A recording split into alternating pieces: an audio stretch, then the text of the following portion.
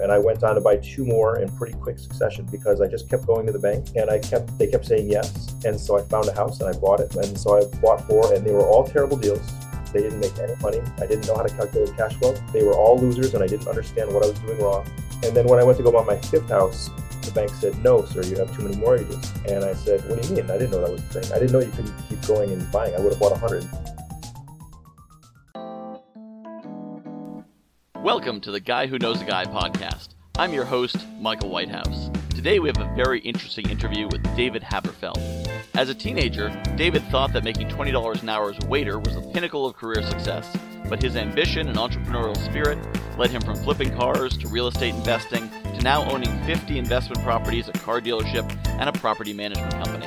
In his youthful enthusiasm, he didn't understand the need for a mentor, so he learned many lessons the hard way, and shares that learning so that others can learn from his story. Let's hear the fascinating story of David Haberfeld. So I have here with me David Haberfeld. And David, how are you doing today? I'm doing great. Thanks for having me, Mike. Doing great. So David, I know you have your finger in a number of different pies. So share with me a few of the different businesses you're involved with.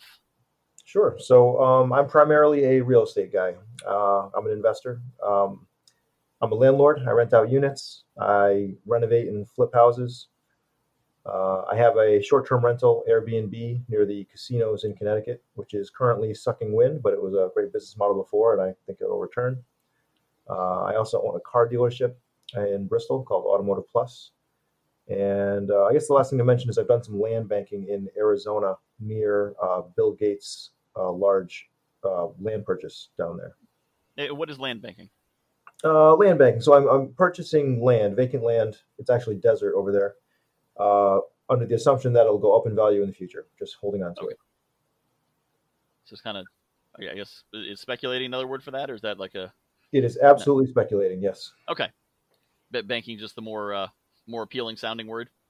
Yeah, land speculating. That is also fair to say, I think. So I'm sure a lot of people hear that and like, okay, yeah, he owns a bunch of property and a car dealership and la-di-da. I'm sure he inherited money or won the lottery, and because you got to be rich to get rich.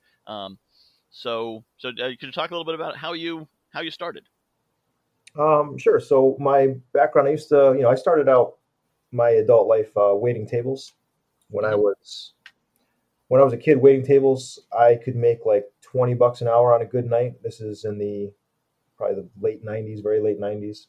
Yep. And it was the best money I could imagine myself making, and I wanted to do it forever. And I eventually got convinced by a friend to go to school for IT, to be a computer technician. I ended up doing help desk stuff, and I did that for a bunch of years, and it was a good job. And I was like, I love this. I think I'm going to do this forever. And along the way, I was flipping cars. I was just buying a car here, selling a car there. My first one was by accident. I actually bought a manual car, and I couldn't figure out how to drive it, so I sold it, but I sold it at a profit because I was anticipating having to negotiate, and the guy offered me full price, and I made money, and I was like, well, that wasn't so bad. So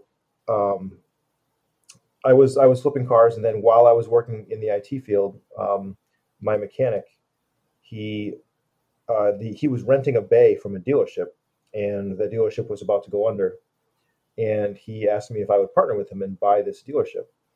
And I didn't even know what the words due diligence meant, but I didn't do any. And I just said yes. And I owned a car dealership, and it was an extremely tough learning curve. And around the same time, I started looking into real estate. I guess you could say I was just looking all over the place. I kind of lacked focus, I guess. So I still had the job, and it was 2006 at that time. And real estate. Are you still working IT then? I'm still working IT, full-time job. So I'm full-time at the dealership, and I'm full-time at the IT place. So I'm putting in about 40 hours a week at each one. So I was just working, and that's all I was doing. And so I started looking into real estate, and we had just had a huge run-up. A lot of the newer guys are too young to remember, but 2003, 4, 5, 6 was a massive run-up in real estate. And, I didn't know what to do about it, but it interested me. And I had an old friend from college or from high school who went away to college. We kind of lost touch. reconnected on MySpace, if you remember what that is. Hmm. And we met at the bar for drinks. And it turned out we had the same idea. We're like, hey, we should buy rental properties because we watched all this real estate and everyone's doing good in it. We should each own a three-family house and we'll be partners. And he can live in one and I'll live in the other one. And we'll have half the risk and half the reward. And that was our idea while we were having beers at the bar. And it was kind of like a bar napkin deal. And we followed through with it. We did it. And actually, as I speak right now, I am actually sitting in mine still from 2007. I think I ended up Oh, buying it nice. in 2007. It's been a long road with that one, so it's not all a rosy story. But um, we followed through with it, and we bought two, three families, and he lived in one, and I lived in the other, and followed through with it, and that's how I got started. And Now, back then, what kind of money did you need to get started with that? I assume there's some kind of down payment involved, or you needed absolutely nothing. So back then, I had a good job and I had good credit. I had no idea what credit was. I didn't know my credit score, but when I went hmm to apply, they said my credit was good. It was like a 720 because I paid my bills and I didn't have any real debt. And so I was approved for a mortgage, and you could get 100% loans back then. You can get 80/20 loans, which is when they say you need 20% down, but they're just kidding. And they give you a loan for the 20% also. And so I was able to buy my first four houses actually with no money down. I actually got more money back from the closing than I put down if you tally them all together. So and those days are actually not that far gone. They're a little gone, but they're not all the way gone. so it was more about you saw an opportunity, you seized it, not so because I definitely missed the part in that story where you inherited a lot of money or someone handed you a lot of money to start with. No, so the only inherited part there that I can claim is that I inherited the knowledge that paying your bills is good. And so that gave Hmm, me good credit, which allowed me to get a loan. that is a valuable inheritance. Yes, it is. Not everybody gets that inheritance. Hmm. And so then you owned, so you basically bought houses and then bought more houses and more properties. Sure. So I Um, bought four that way with mortgages. So my partner and I did two together, the two we said. And we are still great friends, but we actually never did another deal together, just those two. And I went on to buy two more in pretty quick succession because I just kept going to the bank and they kept saying yes. And so I found a house and I bought it. And so I bought four and they were all terrible deals. They didn't make mhm. any money. I didn't know how to calculate cash flow. They were all losers and I didn't understand what I was doing wrong. Um, and then when I went to go buy my fifth house, the bank said, no, sir, you have too many mortgages. And I said, what do you mean? I didn't know that was a thing. I didn't know you couldn't keep going and buying. I would have bought 100. Um, I didn't know. No one told me. It seems really silly now in the age of Facebook because all this information is just so readily available and you can ask anyone anything. But we didn't have this back then. And I didn't think to seek out a mentor. It never occurred to me to find someone doing it what I wanted to do and learn from them. And it's probably one of my bigger regrets in life is that I did not seek out a mentor. I just didn't think of it. And this is still before 2008. Yeah, this is 2006 and 7 is when I bought my first four houses, and then they said Okay. no. Yep, yep, Yeah, there wasn't even Twitter back then. yeah. It was MySpace, and I don't know. I didn't use MySpace for business. I don't think that Yeah. was. Yeah. Well, you didn't have bands, so Yeah, that makes sense. So you said the bank said you have too many mortgages. yeah. The bank said I had too many, and I was like, "Well, I want another house," and the bank's like, "Well, I'm sorry, sir, we can't help you." Or no, I think they said you needed 25% down, or if I think it was similar to that back then. I don't remember exactly. And I'm like, 25% down. I didn't have to put any money down on the last four, and I don't have any money. I'm broke. I was putting money into the houses that I bought. So I was about, 100% short of whatever they needed. I had a few bucks in the bank, and so it was actually my girlfriend at the time, her stepfather had this one bedroom condo in the hood in Waterbury that he wanted to sell. And, I was up for anything because I was super hungry. And he wanted $25,000 for it. And I'm like, oh my God, $25,000. That's the cheapest house in the whole world. That's like a free house. At the time, I didn't realize it, but I was overpaying. Um, It sounds like Waterbury though. yep, it was a tough neighborhood.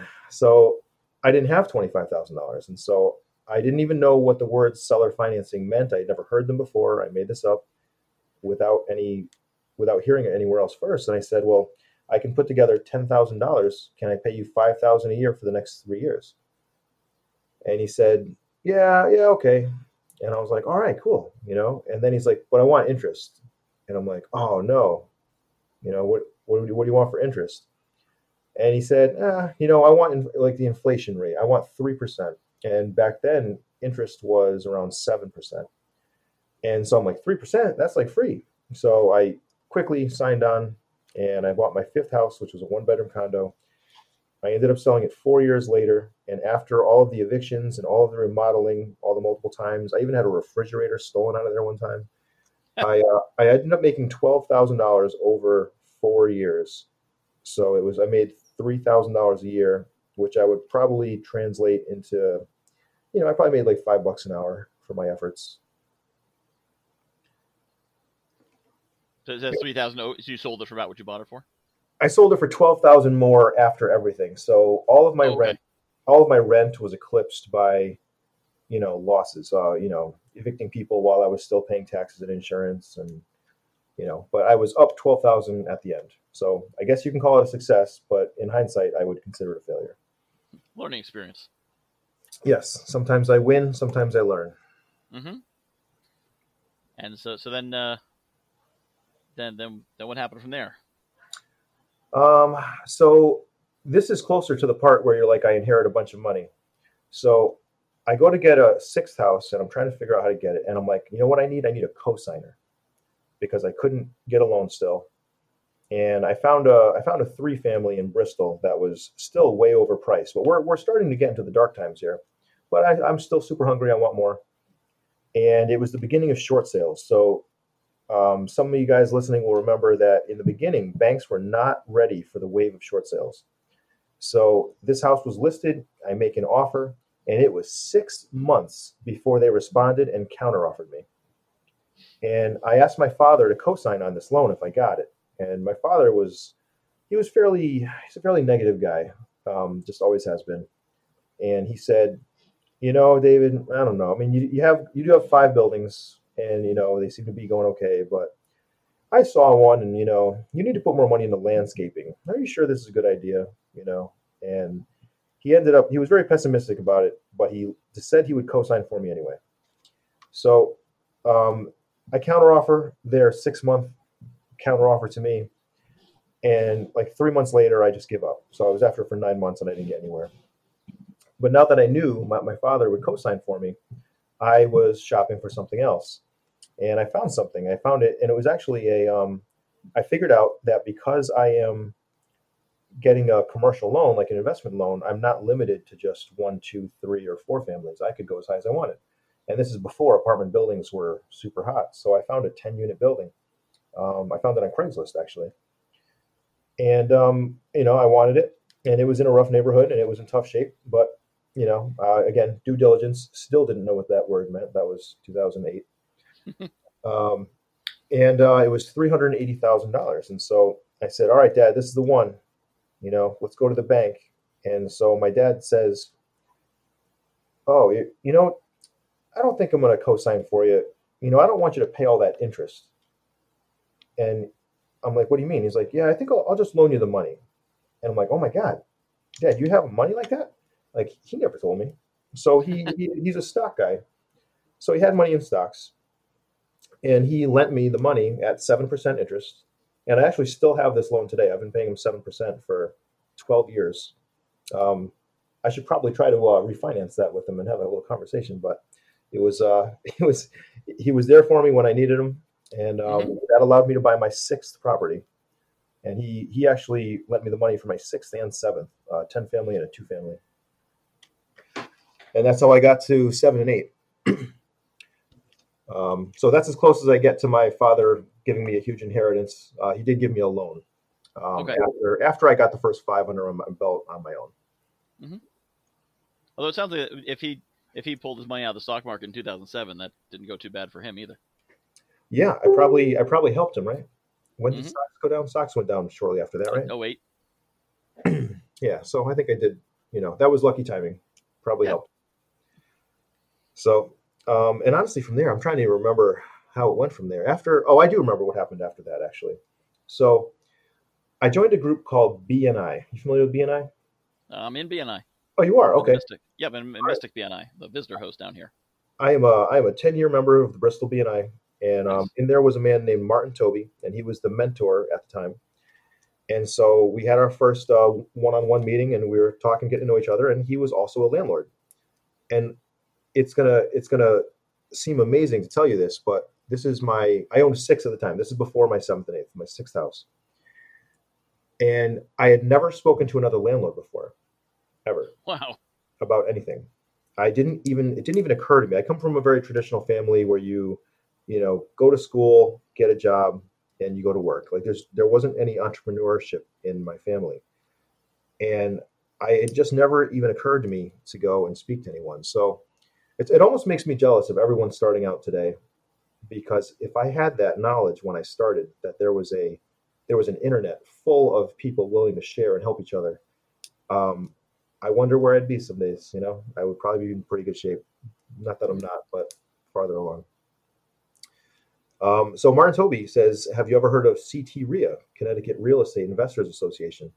And I said, "No, what's that?" And so he's like, "You have six properties and you've never heard of them?" So he invites me to go down. And CT is actually one of the larger real estate investor associations in the country. It just happens to be here in Connecticut. And I went down there, and my mind was blown.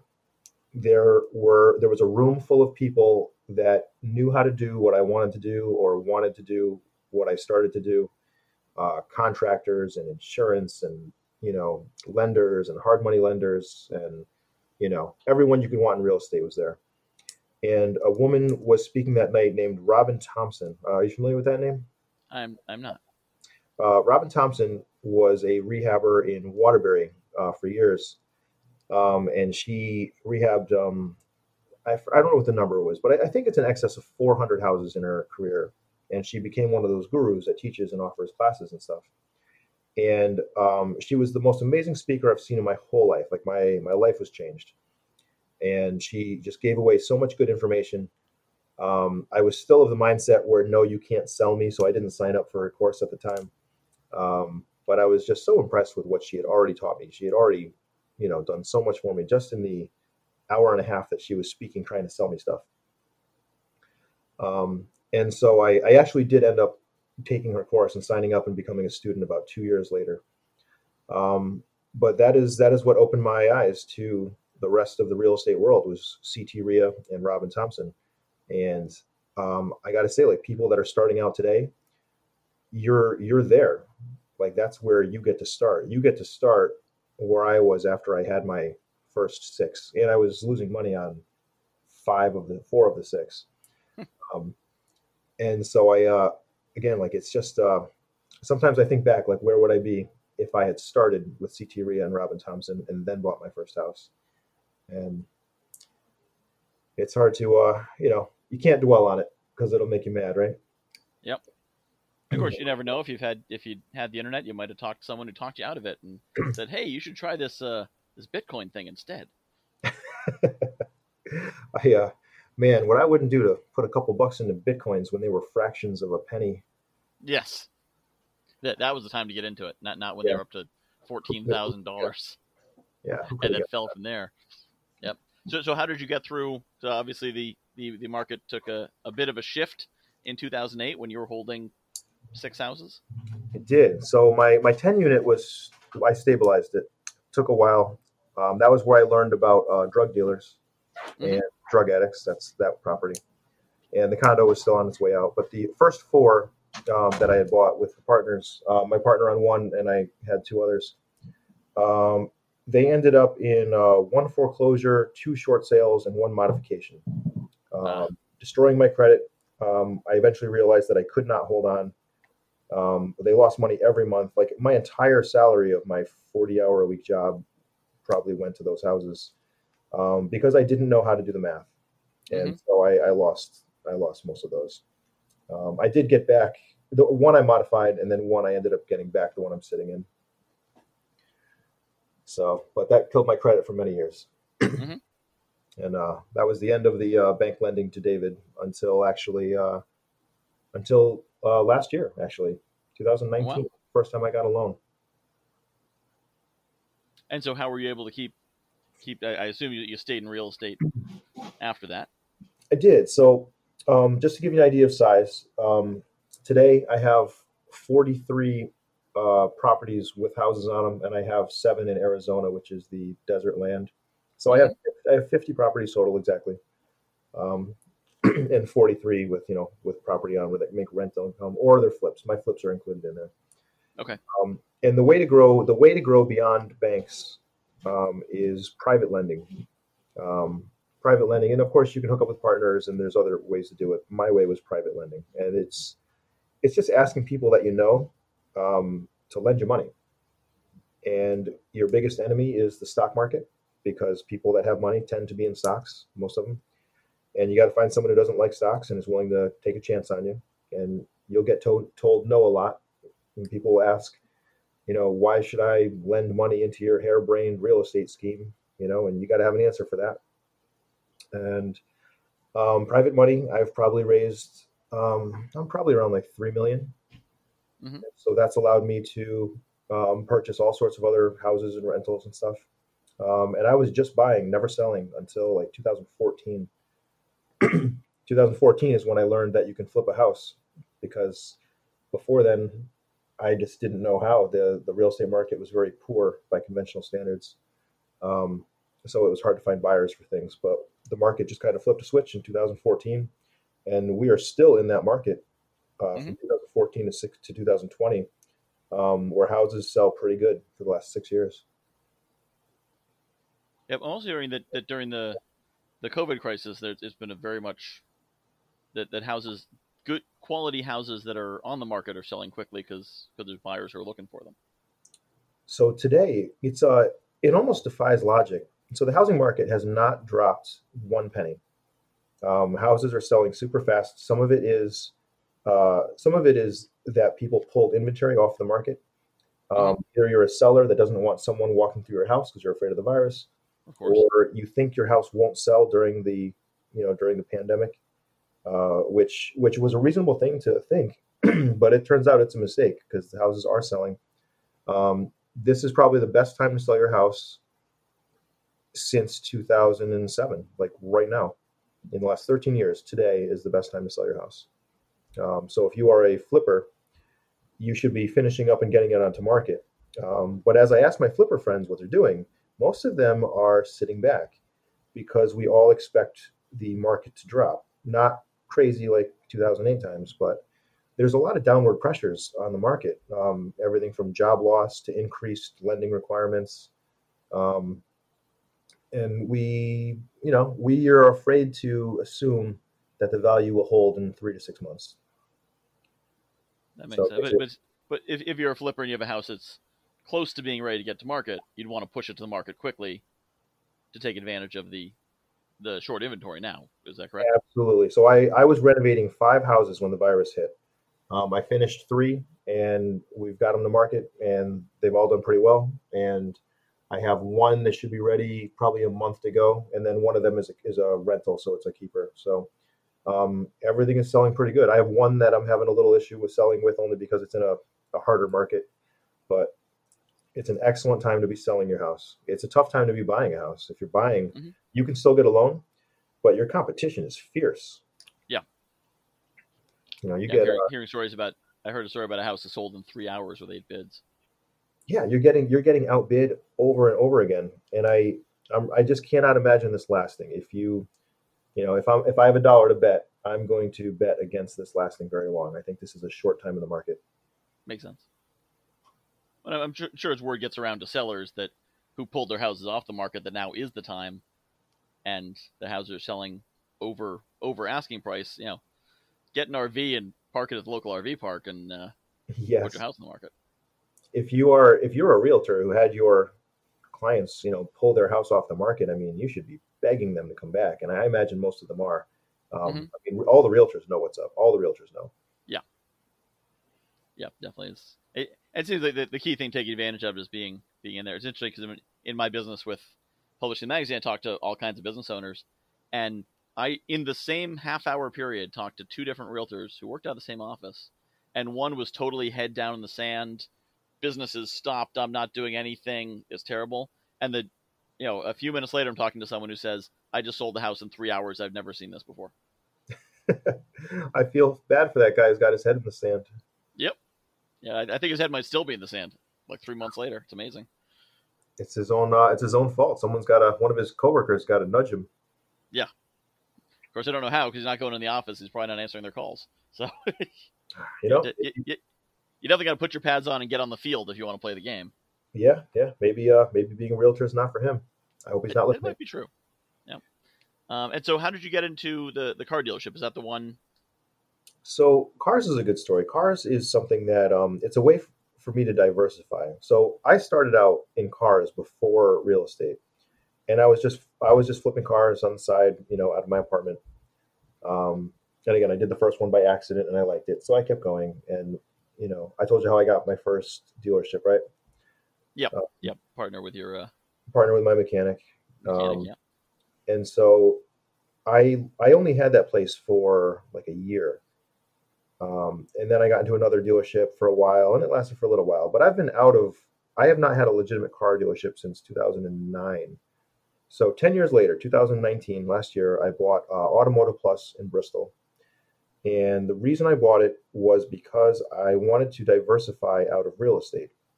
I can see that the market has been high for a really long time, and I expect it to downturn. And I didn't foresee any virus or pandemic, but something makes the market downturn. I don't know what it was. I couldn't figure out the trigger, but nothing goes up forever. So used cars are a fairly recession-proof business. People still drive. People still want used cars even more so when the economy is poor. They still need their cars repaired. And unfortunately, through a little bad luck, a pandemic does affect used car dealerships because people are Hmm. driving a lot less, less repairs, less accidents, less car sales. So I got a little unlucky there. But we're doing fine. The PPP money was very helpful for me. The Hmm. EIDL money, we actually got denied for it for the car dealership, but we're reapplying and hopeful that we'll get some. And I know it's a loan I got to pay back, but I'll take a good interest loan. It'll allow me to get through the tough times and to grow later, and I'll pay it back Hmm. as I go. Um, so it's just another business that um, allows me to not rely completely on flipping because my rental business is pretty decent, but flipping is my bread and butter these days. And in the last downturn, you couldn't flip. You can't flip through a downturn. You can rent through a downturn, but flipping dried up completely last time. So again, if the next downturn looks like the last downturn, flipping may be in tough shape. I got to say though, it does not appear to be slowing down. There's no indication that uh, single family owner occupied houses are going to not be able to get loans this time, which is huge because last Hmm. time in 2008, 2009, if you were a single family, you wanted to buy a single family to live in, banks just stopped lending money completely, which was really inappropriate of them. Um, they just didn't lend, and that's what killed the market after it was already over leveraged by everybody. Yeah, it seems like the Fed was very aggressive at making sure that didn't happen. Yeah, I think so too. I think they've learned a lot from the last downturn. Yep. They're going to make sure that people can still get loans. But if you increase the requirements, and there's a lot of people doing that now, where you have to have a higher credit score or more reserves, taking less risk, that is a downturn. That's what makes a downturn. Yep. Um, but it doesn't have to be nearly as bad as last time. It can be a lot less impactful. Number one thing that makes for a good housing market, the number one thing above all else, is easy loan products, easy and low interest loan products. Makes And sense. there's no indication that interest rates are going to rise. And as long as people can keep getting loans like they can now, for again owner occupant, single family flips, they're probably going to be okay. But again, such massive job loss and increased requirements has still got to reduce some of the. It still has to reduce some of the demand. Yep. So how does flipping work? Because obviously it's buy low, sell high. Sell high. But how are you able to find bargains and then presumably you then sell it on the regular market to homeowners? But how does that work and why does it not work during a recession or during a downturn? Sure. So I'll answer the last question first. The reason that flipping houses didn't work in the last recession is because there was no customers for your product. you couldn't get a loan at a bank in That makes sense. Yeah. 2009 or 10. So there's no one to buy your house. So that's why it didn't work. Um, these days, flipping is. I mean, until the virus hit, flipping was super hot. It was really tough to find good deals because the competition was extreme. Um, if you go on the MLS with your realtor and you find 10 houses that need work and you plan on buying it, fixing it, and selling it, um, at least nine and a half of those houses were not a deal that made money. That's how tough the market was. And so, Wow. you can market on your own. You can try to find people that are considering selling their house but haven't listed it yet. Me personally, I use social media to make sure that my social media following knows that I'm always looking for houses in distress. Some of my best leads are people that are failing to pay their mortgage. Maybe they're embarrassed to tell anyone, but they see my post and they'll reach out, and I look for it to buy it as a short sale. Hmm. And then people that have a relative that have passed away. Sometimes a grandparent passes away and leaves by a house behind that is very dated and very sometimes it's damaged and needs a bunch of work. And I make it really easy on them. The When a grandparent passes away, unfortunately, most of the kids' mentality is like, hey, we just want to sell the house and get the money. So I give it to them, and I don't pay top dollar, but I make it easy for them. Um, and those tend to be some of my better referrals. So once you find the house, there is a huge learning curve to hiring contractors and getting houses fixed. Um, I I guess I wish I was. On one hand, I wish I was more handy. I'm not a very handy guy, but I would know. I would have saved myself some expensive lessons in the past. But on the other hand, by not being handy, I never tried to do the work myself, so it allows me to renovate 5 houses at a time because I'm not trying to do it myself, and I have the Okay. mentality that I want to hire everything out. So it's a blessing and a curse. Um, Um, so it's not like you have in-house maintenance or anything. It's you're just hiring contractors like anyone else would hire a contractor. It's just hopefully better ones. so pretty much, I have all of my contractors are 1099 subs. They are all able to work for other people. A handful of them don't, just because they don't have to, because I have enough work to keep them busy all the time. So there's only a handful of those, though. All of my tradesmen, of course, work for other people. All of my plumbers, HVAC guys, electricians, roofers, they all work for other people as But well. you're not getting like wholesale rates from them. I do get probably better rates because I give a lot of work out. Okay, Um, that makes sense. Yeah. so if a contractor was going to charge someone $50 an hour to work, I might get them at 35, something like that. Hmm. And especially if I have work that can be done over time. So someone can fit in if they pick up a more expensive job and Oh yeah, nice. they Yeah. can squeeze it in. The flexibility is valuable to a contractor who is trying to Hmm. squeeze in a more expensive job. And if I have the ability, I can allow that to happen because sometimes my contractor has to, stop for a minute while the sheetrocker does the sheetrock inside, and he can't really do anything. So he takes that week off and goes and does a higher paying job, and then he can come back after, and his work is waiting for him. So having that kind of flexibility is valuable to those guys. So it sounds like some of what you're doing is providing value in different ways, like to the family whose parent died and leaves a house. They're much more worried about the aggravation than the money. They'd rather sell it for 20% less, but be able to sign a piece of paper and walk away than having to renovate it and tour it and which especially I imagine emotionally, if your mother dies and you have to keep going back into the house over and over and over again to sell it, um, you'd be willing to forego a few tens of thousands of dollars just to for that convenience. It seems like you provide a good service in being the person who can just kind of take care of that, or if someone's upside down the mortgage, you can take care of helping them out in that way. So absolutely, by making it easy on them, I call it making it easy on them. I'll pay you fast. I'll close when you're ready. I let them leave everything behind in the house that they don't want. So a lot of people that buy a house, they want it broom swept condition is the common Mm-hmm. term, and they want it empty. I mean, I've bought houses that have like 3 dumpsters worth of stuff in them, and I tell them you can leave it here. I mean, that's a real burden to Yep. the family that has inherited a house that has like shag carpet and a leaking roof and rotting porches. They don't want to do all this stuff. They would just like to put it behind them, get a check, go back to their jobs, and that's what I do for them. And I actually have a great example of that. I got referred someone off of Facebook. So one of my Facebook friends had a coworker who the mother, uh, the way it was structured is a little funny. The father passed away a long time ago, and he left the house 50% to his wife and 50% split among three kids. So a little bit odd. Yep. The mother got sick, and she was still alive, but she went into a home, and she was on Title 19. So Title 19 means that they're going to take your assets and use it to cover your care when you're in a home. So 50% of the house was lost to the state, or the proceeds of it. And there's three kids. And this house wasn't that nice. It was in Waterbury, where the market tops out pretty low. And so they try to sell it, and the house isn't selling. It's just not a nice house, and it wasn't that exciting. And I'm not even excited about it because it's Waterbury. But it came time where it was like it was going to be winter time. It was like October, and so someone has to put oil in the oil tank. And two of the kids don't have the financial ability, and the third one says, like, I don't want to. And he wasn't well off either. He had enough, but he didn't want to.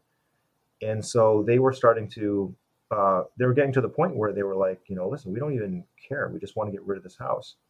And so I made them a very low offer. If I remember, it was about 50% of what they were asking. It was half. And it was split three ways among three kids who didn't really care. They both got a few bucks, and they walked away, and they never had to put oil in the oil tank, because that was actually a fight in their family about who's going to heat the house so the pipes don't freeze. Mm-hmm. And the mother was getting nothing. So that's an example of, I got them out of their spot where they were stuck. I think you called it providing value, and I hope Mm-hmm. I did. They were very happy to give it to me, and I was very happy to get it for that price. Even poor house in Waterbury was worth, I think it was like 30 grand I got it for. Um, and that was a good acquisition for me. Yeah. Yeah. I think it's something a lot of people don't realize. It's not all about the money. It's about other factors. I find the realtors I talk to too, they don't, when they're talking about like, I'll get you top dollar for your house. Like most people would rather find out they can do it in half as many hours with someone who won't screw up the paperwork than top dollar. They You want know what? the trust. Great. That's a great point. Money is not everything. Money is most of it for most people. But another example, there was a property with an elderly woman, and I went to go see it. She'd listed it. She couldn't live on her own anymore. She was going to have to move out. Um, and she had been there 50 plus years, and the house was, a little rough. And so I met her there, and there was more than one offer. So there was a multiple offer situation, and I knew I wasn't the highest offer. And so I asked her, when you sell your house, where are you going to go? And she says, well, I don't know. I haven't thought of that yet.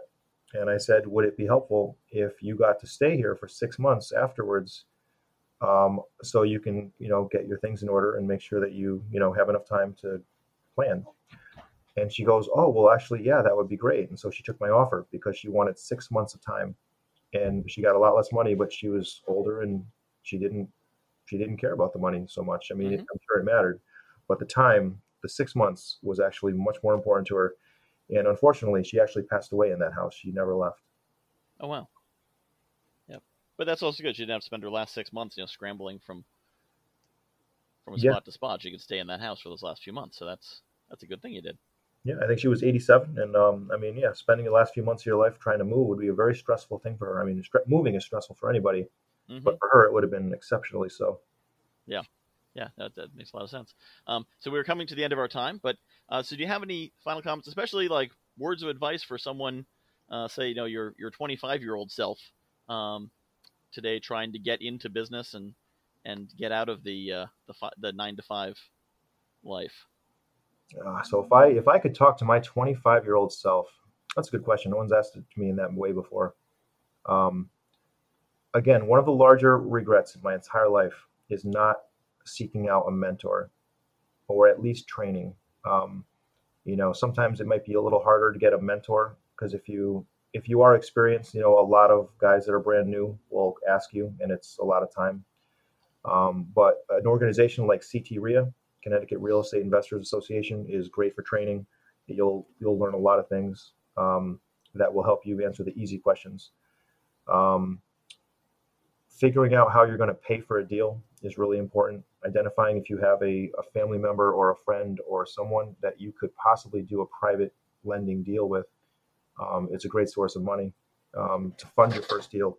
And everyone knows someone with money. I don't care who you are.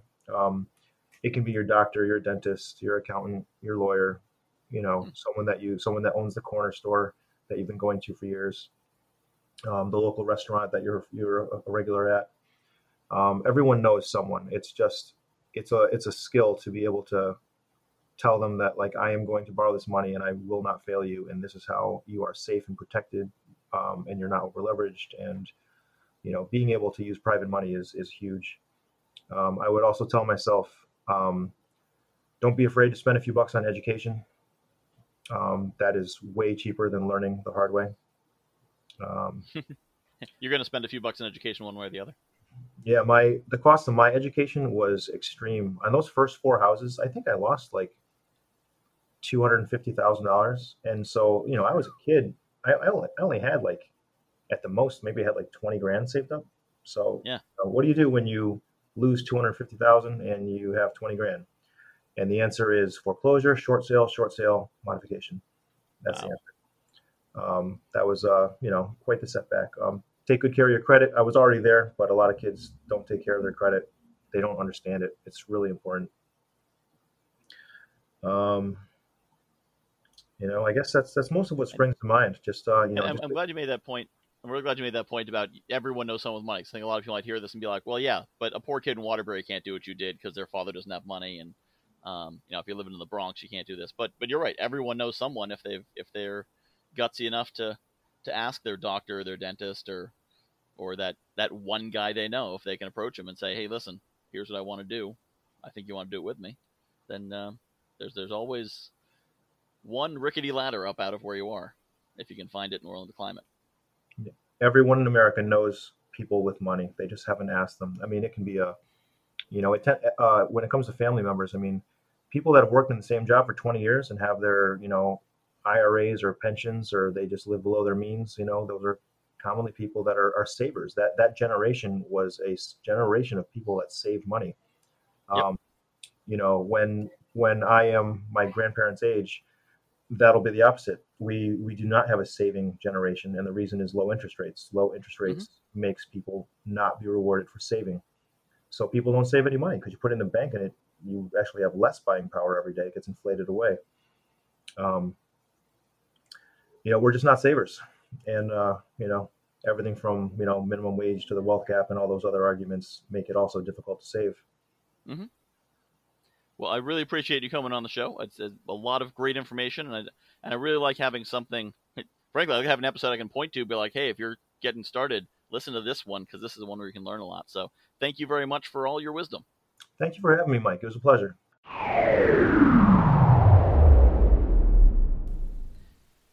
David's story is the classic American entrepreneur's journey. When we talk about the American dream of building yourself up, it is so important to realize what it is and what it is not. It is absolutely true that anyone in America who has the grit and gumption to leap at every opportunity, to get back up every time they get knocked down, and to keep pushing forward, anyone who can do that can succeed in America. That's the amazing thing about our country.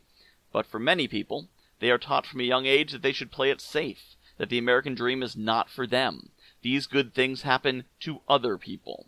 Someone who had taken those lessons to heart might have tried to buy a few houses, lost money, and seen it as evidence that the naysayers were right. That is when people give up and become disillusioned. As Henry Ford said, whether you believe you can or you believe you cannot, you are correct. David's story shows that the path to success is long, gritty, and unglamorous. It took many years and many setbacks before he reached a point that one might consider successful. Most overnight successes spent 10 to 20 years getting to that overnight success point. But you never fail as long as you get up more times than you fall down.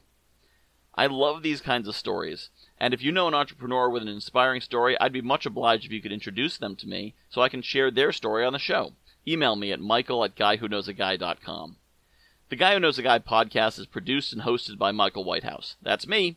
Our theme song is composed by Patrick Howard of 4 Unicorns Design. Other music and sound effects are from Benjamin Harvey Design by way of freesound.org and bensound.com. Special thanks to Pat Helmers of Habanero Media for all the great advice he gave me on relaunching the show. Find me on the web at www.guywhoknowsaguy.com. If If you enjoyed this show, please subscribe to this podcast and leave a review. You can also follow me on Facebook at facebook.com/theguyWhoKnowsAguy. Please share links to the show with your friends that you think would enjoy it. This is Michael Whitehouse, the guy who knows a guy, reminding you that it's not what you know, it's who you know, and how much you're willing to help them. JV Connect is coming up quick, December 12th and 13th. If you are looking for a networking event where you can meet people who aren't looking to just pitch you or take, but actually want to collaborate, build strategic partnerships, joint ventures, maybe even find some mentors, some coaches, people to support you, accountability partners, who knows? If you're looking for good people in an environment that's not stressful, but is set up to give you a lot of great connections in an efficient amount of time, check out JV Connect. jv-connect.com. That's jv-connect.com. December 12th and 13th, 2023. We'll see you there.